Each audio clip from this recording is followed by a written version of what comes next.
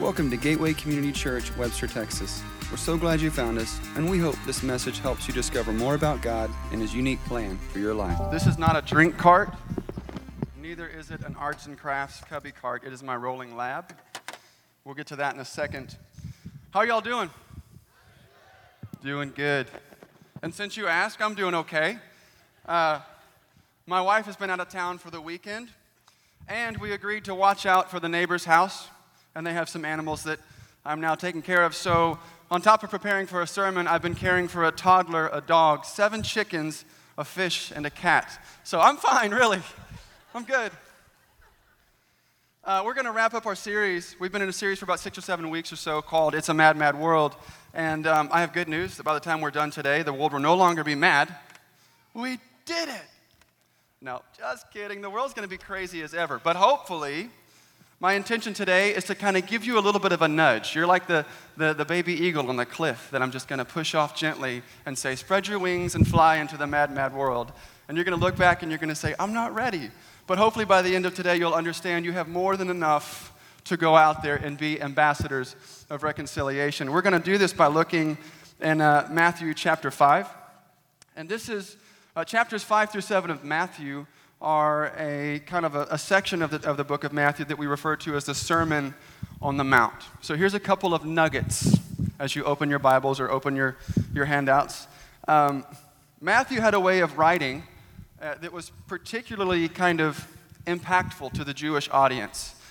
In my studies in school, I remember coming across things that I thought, there is no way that I would recognize this stuff. I mean, even when, and you kind of have to look in the original language to find some of this stuff, but he would write in structures and meters, and he would allude to little things that the Jewish audience would have just clicked off on, and it would have kind of helped them to have a little bit more insight as to what Matthew was saying. And one of the things that's happening, one that we can see maybe a little bit easier, is as Jesus is talking to a crowd of people on a mount or a hillside in the Sermon on the Mount.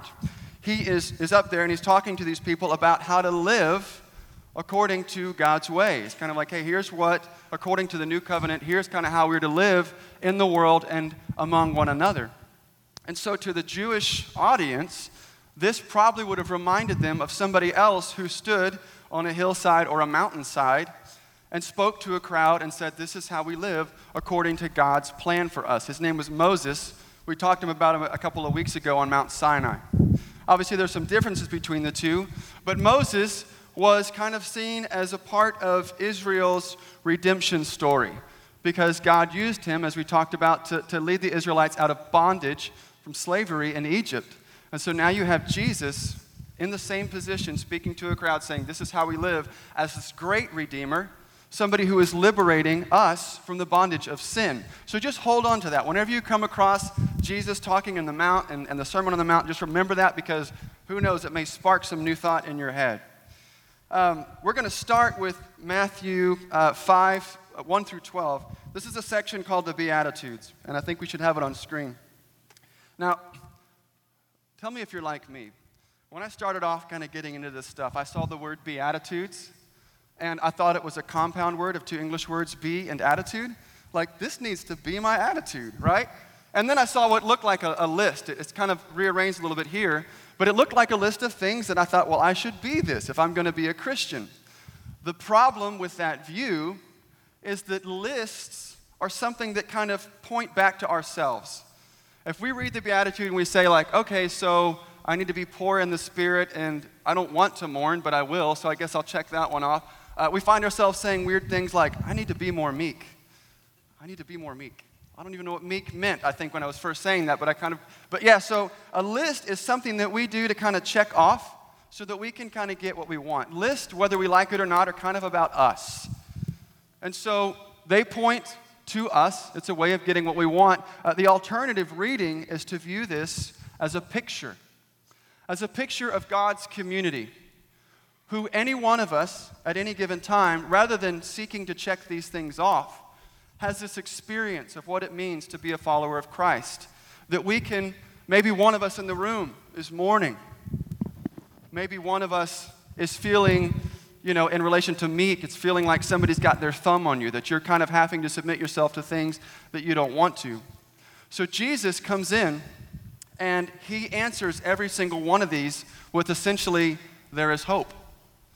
Blessed are the poor in spirit, for theirs is the kingdom of heaven. Blessed are those who mourn, for they will be comforted. Blessed are the meek, for they will inherit the earth. Blessed are those who hunger and thirst for righteousness, for they will be filled. Blessed are the merciful, for they will be shown mercy. And it continues on a little bit about persecution. Pure in heart, they will see God.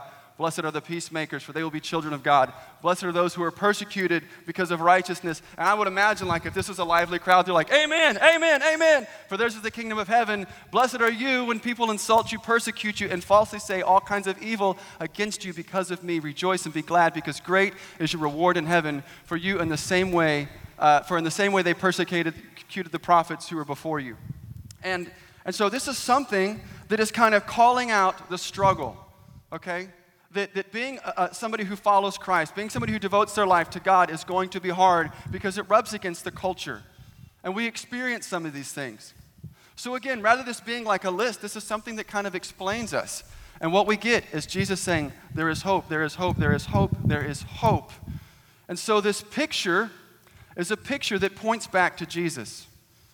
So just remember those two. You've got a list that kind of points to us and how we can check things off. That was the problem with the Israelites and the law, is that they got a list of things that they thought, we'll check this off. And then laws became about loopholes. Are y'all with me? And so then they kind of started to twist the law so it was self-serving versus this picture which points to Jesus. The difference is that in the first example, we focus more on the first thing in each statement.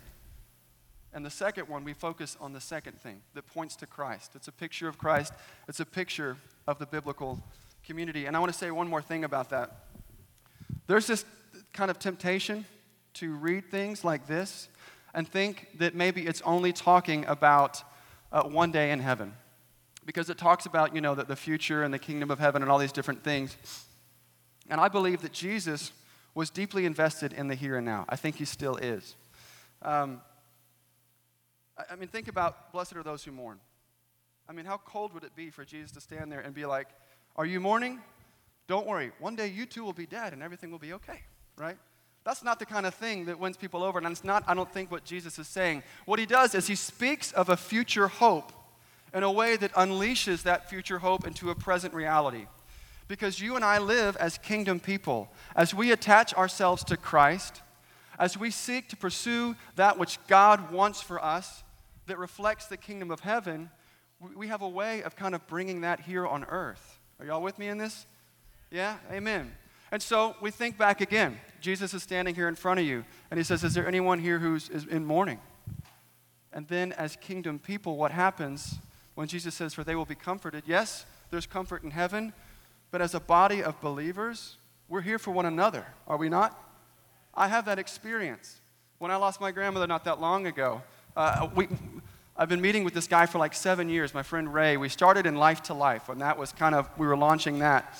And so we've been through a lot together. And he was, my family was there for me, of course, and I was there for my family, but I'll never forget that moment of walking in and telling him and what that meant to me, to receive comfort from somebody who was in the body with me, who was in proximity with me, doing life with me. Or that if somebody else is experiencing something like being suppressed, maybe they got somebody that's kind of bossing them around, we can be the people that rally around them in Christ's name and say, you have a voice that matters, and we'll stand up with you. If you're feeling poor in spirit, you're feeling run down, we can be that body in Christ's name, empowered by the Holy Spirit to say, I'm here for you. Let me speak light and life and hope and love into you, rather than to say that's your problem. That's what the world does. I don't want to be bothered with that. We can be a kingdom people. So as he speaks about a future hope, it unleashes it into a present reality. And this is hopefully lifting your spirits, and it's lifting the spirits of the people that he's talking this to. Because then he kind of goes into some of the hard stuff. In Matthew 5:13, he talks about being salt and light, but we're just going to look at the salt first. He says, you are the salt of the earth, but if the salt loses its saltiness, how can it be made salty again? It is no longer good for anything except to be thrown out and trampled underfoot. Salt is good for a lot of things. I think it's useful to kind of think about something in particular that salt is useful for, but I think we can get a fuller understanding of the importance of salt when we look at all of what it's used for. So what kind of things do we like salt for? Taste. We like salt. We like to salt food. Yeah, we like it. It can preserve. I think I heard somebody say that. Not that long ago. I mean, now we put our meat in freezers and stuff. Not that long ago, that was kept in barrels of salt to preserve it. I think that's why we have such good deli meat that's so loaded with salt. It's because they were preserving this stuff, and we were like, we like that. Let's keep that. Salt is kind of used as like an antibacterial or antiseptic. I came across an interesting verse in Ezekiel 16, which mentions a baby being covered in salt, which is weird to me. Like, I'm used to the idea of salting baby back ribs, but putting salt on a baby, it's just really foreign. But it kind of makes sense because, again, it kind of has these properties where it can kill bacteria. So maybe it was a part of their ritual, but it had a use as well. And so all of these things kind of reveal that salt is a precious commodity. Right now, for us, it's a condiment. But I think even in this country, as late as like the 1800s, salt was actually more expensive than meat because families and livestock relied on salt to stay alive. Our bodies need salt to stay alive. Too much, and it kills us. Too little, and we die. So it's very important. I have a couple of salt facts for you. Interesting little tidbits. The word salary has the word sal, which is Latin for salt, in it. Anybody pick that up or know that before? I didn't. Not until I was researching for this sermon. And so some of the stories go like this. The one that most common is that Roman soldiers were paid in bars of salt. So they got a salary. The problem with this is that there's not any record of actually Roman soldiers being paid with bars of salt.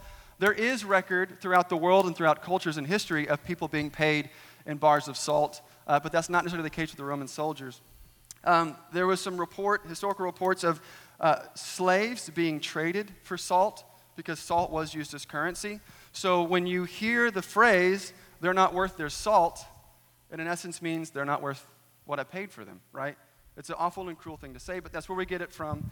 The other story about salary is that maybe these Roman guards were guarding kind of trade routes for salt, and so they got paid for protecting the salt. The final one is, they were paid, and I guess they would spend it on salt because it was that important. I have another thing that you can talk about. This has got a point, I promise. You remember the Last Supper by Leonardo da Vinci, not DiCaprio? There it is. Okay, so this is a restored version of it. And Judas is on the left of Jesus there, not the redhead or the whitehead, but the dark hair. We can zoom in on him. Okay, he's holding a bag of money, and he has also spilled the salt. This is a detail that actually when people recreate this painting, they leave it out sometimes because it's so minor. And on the original one, it had gotten pretty faded, so it was hard to notice. But as I looked into this, I found out that at some point in culture, at least in Leonardo's time, spilling the salt was a sign of enmity.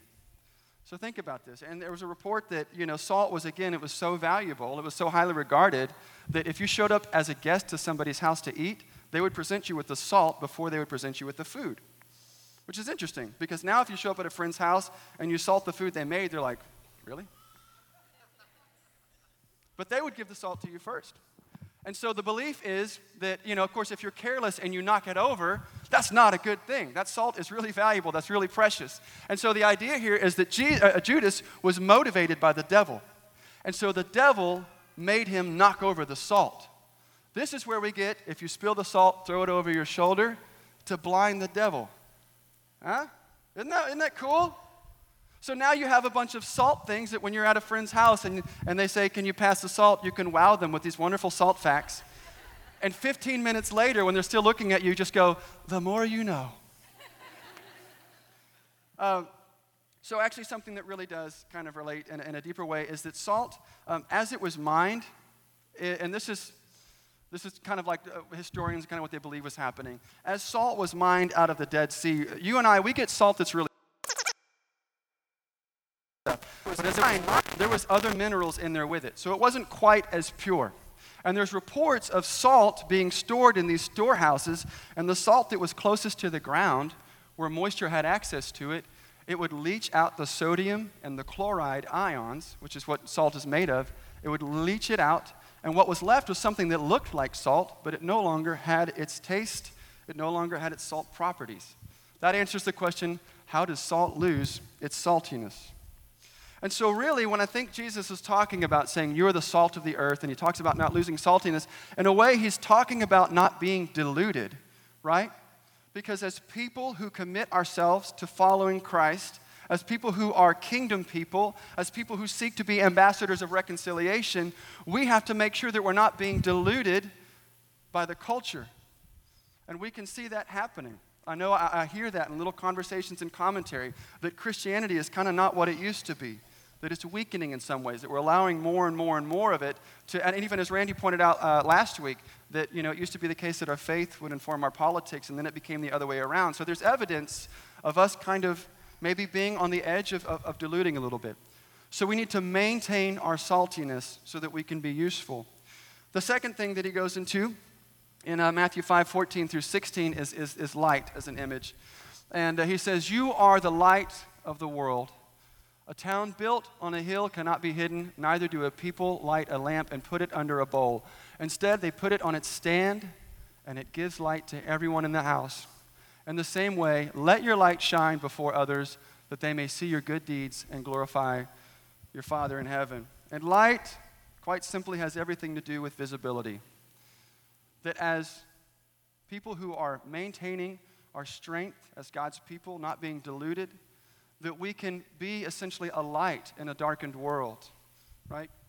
That we can be a light to others, that we can be a light that draws others to God. And I want to share something about this because this visibility, I think being a light kind of requires us to be visible in my faith, is that right? And that requires us to be a little bit vulnerable. So I want to share you a story about kind of vulnerability here. And I'm going to start with this cool story that I heard about a lady by the name of Asa Mahano. If I'm mispronouncing that, I'm really sorry, but this is her. She was an engineer, still is an engineer, and was working with Greenpeace, and was in the Philippines, and went up into a region of the Philippines in the mountains and saw that people were in the dark, a lot of them, that they had no electricity. And so what they would do is they would go down to the city and get kerosene and carry it in these tins, upwards of 31 miles. Along jagged footpaths. And of course, this was only the people that could do this. So that was their only way of getting light. And bringing it back up the mountains, and then putting it in a kerosene lamp, which can be dangerous in some ways. It can release pollutants and things like that. And so she said, there's got to be a better way for these people to have light. So she started thinking about what they had available to them. And that was salt, and that was water. And so she and her brother developed something based on two pre-existing, relatively simple ideas, concepts that existed. One was to take salt water and two different kinds of metal and create a battery. And the other was just to take LED, light-emitting diodes, and which require a lot of low voltage. It doesn't require much voltage at all, and to make a light powered basically by salt water, as they explain it. And I was really inspired by the story because I thought, this is like a cool sort of example of how salt can bring light into the world, right? Are y'all with me on this? I'm not trying not to lose anybody because I want to explain the saltwater battery and nerd out on it, but I think people will just turn off and go to sleep. But I thought this is a cool example, and I started researching how it worked, and I thought, well, maybe what I can do is demonstrate this on stage for everyone because you know how I like to mix things up. So my plan was actually to make a saltwater battery and like open the whole sermon with this, And so I looked it up. And I got my stuff together. I was in the kitchen doing this, by the way, and Jenny was trying to make dinner. So ladies, if you're married to somebody who as soon as they get something in from Amazon, they decide to set up shop on the kitchen table, I am really sorry. I was that guy this week earlier. All right, so I got my metals in from Amazon. I got some copper and some zinc, and I got my leads, and I got some containers. And so I've got my metals in here. I was making sure they weren't touching. I wired everything up right. I poured in the salt water. I've got it connected to this LED, and what happened is it didn't work. And I'm watching my intro unravel in front of me. And the sermon is only a few days out, and Jenny's leaving town. And so I'm starting to panic, although I don't panic often, and I'm kind of getting down on myself. I'm sorry about this mic. And Jenny can feel it, and she's like, hey, B. She calls me B.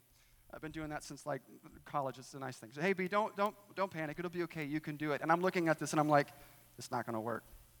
I need to find something else. And as I was in this moment, I was feeling a bit of shame. Because, by and large, I'm somebody who likes to think I'm capable of doing things, especially if I watch somebody do it on YouTube, right? And so I was thinking about this, and that voice of shame was coming back in, and it was saying, what in the world were you thinking? This engineer goes into another country and works with a team, her brother and some other people, and develops this thing, and you think you're going to recreate it over in one night in your kitchen off some things you order off of Amazon? What were you thinking? And I began to feel kind of stupid for this. And I was like, okay, so I really don't want to talk about this. I got to find something different. And it was sitting in that awkwardness that I realized maybe the value in this illustration is not producing a light, because this is kind of gimmicky. It's really just an illustration. Maybe the value is telling you guys about a moment where I was trying to utilize salt to bring light, and I felt like an absolute failure. Maybe this is a place where I can connect with everyone, because as I think about what it means to go out there and be salt and light in a mad, mad world, I don't think the madness of this world is our real barrier. I think it's our own feeling of inadequacy, of vulnerability. I think it's the things that we are ashamed of. It's the voice in our head that says, you can't make any difference. If they knew anything about you, they would stop listening to you. It's that voice that when you're sitting out here in worship and somebody on stage says, Jesus loves you and he wants a relationship with you. It's that voice that says, no, he wants it for everyone else, not me. I'm far too gone. I'm far too broken. And so we stop before we ever get a chance to produce any light. There's a psychologist by the name of Brené Brown, and she's got a book called Daring Greatly, which is a fantastic book. She studies shame. And so I have a list of things from her book, Daring Greatly, that I just wanted to look at this list. And we can read it together. It just saying, shame is getting laid off and having to tell my pregnant wife. Shame is having someone ask me, when are you due, when I'm not pregnant. Yep. Shame is hiding the fact that I'm in recovery. Shame is raging at my kids. Shame is bankruptcy. Shame is my boss calling me an idiot in front of the client, or maybe they don't just straight up call you an idiot. Maybe they do little things just to cut you down in front of other people. Shame is my husband leaving me for my next door neighbor. Shame is my DUI. Shame is my infertility. Shame is internet porn. Shame is flunking out of school twice. Shame is hearing my parents fight through the walls and wondering if I'm the only one who feels this afraid. These are just a few examples, and they're powerful, powerful examples of some of the shame that we feel. Now, I want to take you back to the Beatitudes. How that wasn't a list, but that was a picture of our struggle as a community. How it's a picture of the hope that Christ has to offer us as a group, as a body in the midst of that struggle. And I want you to look at this and look at it as a picture of shame in this community. That you may not have all of these. You may have one. Maybe you have something kind of close to one of them. But as a group, we probably have a good number on this list or something like it. We may even be able to add to it. But imagine in this moment, in this picture of shame, that Jesus comes out to each one of these and he says, there is hope. There is hope. There is hope. He takes that picture that we point at ourselves and he directs it back to him to bring us life. He says, there is hope, there is hope. You are not defined by this. In the same way that those disciples listening to him were not defined by the struggle of feeling meek and feeling oppressed and feeling spiritually poor, we are not defined by our shame. In the spirit of John 3:17, Jesus says, he doesn't say this, but in the spirit I imagine him saying, I'm not here to condemn you. I'm here to save you. I am here to restore you. I am here to rebuild you. But we have to let him do that. We have to be vulnerable in that process. Yeah, amen. Brené Brown talks about dealing with shame. And she says, it's not that we should fight it, because that can last for a little bit and it'll eventually go away. And it's not that we can pretend like it's not there, but we have to acknowledge it. We have to acknowledge our feelings of inadequacy, our fears, our anxiety, our doubts. We have to acknowledge that they're there. We have to acknowledge that we've been through some stuff. We have to acknowledge that maybe we're in the middle of it. But then we can allow Jesus to come in and disarm it. It's the monster under the bed.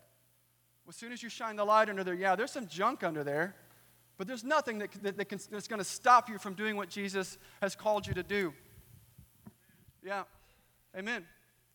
And so think of this, and this is something that occurred to me a little while back, and I remember it from time to time. Jesus says the words, if salt loses its saltiness, then what good is it? It can be thrown out and trampled underfoot. In our moments of shame, anxiety, doubt, feelings of inadequacy, those are the hardest moments where maybe we're brought to tears, where sweat is pouring out of our body. But if you've ever had that experience, the feeling of tears streaming down your cheek and hitting your lips, you know what tears taste like. What do they taste like? Salt. Your sweat tastes like salt. And so in those moments, you can think back about that verse when the enemy's trying to attack you, and you can say, there's still salt left in me. Yeah. As long as there is still salt left in me, God's got a plan for me to do something. And He has a plan to answer my shame and my inadequacy. There is hope. There is hope. And chances are, He wants to use that shame. He wants to use those things as a part of that story. Think about this. If I'd have hid this, what good would it have done? But to kind of use it to talk about, that feeling of failure, it brought me to a new revelation. I was writing the sermon and I was thinking, okay, so tears and salt and sweat, and we go through seasons of pouring it out, pouring it out, pouring it out, and pouring it out, and eventually we see light. And as I was thinking that, I thought, but wait a second, I remembered my failed experiment over here, but then a new idea clicked in.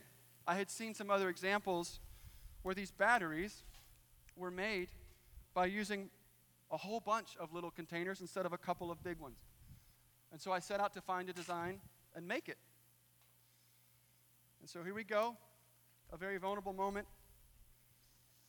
What if, in life, we experience pouring it out? There are 16 cubes in here, containers. We pour it out. We pour it out, our sweat, our tears. We lean into Jesus. He says, there is hope. Keep going. There is hope. There is hope. There is hope. There is hope. Where'd it go? Hold on. When I do too much, it short circuits. There we go. Oh, I moved it. They had the camera on it. Sorry about that. And this, yeah, it's just a fun visual. But what a symbol of what this is like for us. That we have these seasons where God is asking us to pour it out, to live out loud, to be vulnerable, to share our struggles. My wife often on Instagram will be open about the struggle of parenting. You moms know the pressures that the world puts on you to be perfect at all times when your kid is screaming in Torchies and all you want to do is eat a taco and people are looking at you like you're crazy, you've lost your mind. And Jenny's pretty open about getting on Instagram and just saying like, okay, here's the reality of parenting. Before you think my life's perfect, here's what happened. I yelled at my kids. I did this happened. And I had a friend come to me, and they didn't understand, I guess, and they said, isn't that kind of, what they were saying was more or less like, it just seems so negative, like she's just like, heavy. But what they were missing was the direct messages, these emails that she was getting from various people who were just saying, thank you. Thank you. People who haven't even had kids yet, who later on had kids and said, I would have had no idea. I would have thought I was crazy, that I was totally alone in this. But you took this and you made yourself vulnerable. And now that I feel like I've got an identity in this. I feel like I'm not alone in this. So this is it. This is what it means to go out and to be salt and light. This is a dare, if you will. A dare to be salt, a dare to be light. A dare to allow God to come in and speak hope into your feelings of inadequacy. And I guarantee you that you will see light on the other side. I've been in ministry for a long time. And so I've had seasons like this over and over. This week was one of them. And I was in worship and I was just thinking back about when I was in student ministry. I met with these kids and I would take them to McDonald's in the morning. And they were the rowdiest group. We're talking teenagers who would stand up and jump on the bench while we're waiting for food. And I didn't find out till I moved on from there that I got a letter from one of the parents that said that, my son was struggling with thoughts of suicide. But you're being there, daring to just kind of lean into his life, gave him some hope. And years later, I went back out to help that church, and he was leading other students. He was dressed up like a total clown, sharing the love of Jesus. God can take anything. If you're looking back at me today, this morning, and you thought I'm not ready, you are ready. Y'all with me? That's it, guys. I hope you feel encouraged. Amen. Yeah, let's pray. God, thank you so much. Thank you for resilience, God. Thank you for the words of hope that lead us to push on. Thank you for calling us to be light in this world. Thank you for reminding us that we don't have to be stopped by our feelings of inadequacy and shame. Thank you for the fact that we will see the light, God, that some of us can see it in a short time, and for some of us, we have to wait a while, God, but that light comes out, and it illuminates the dark places, and we see somebody respond. And God, we see something that we thought was our worst characteristic, the worst thing about us, and you took it and you made it into something new. You eliminated the enemy's power over that, and you took control. We thank you, God. That is my prayer for everybody here. It is in your precious and holy name. Amen. All right. To learn more about us, visit www.gateway-community.org.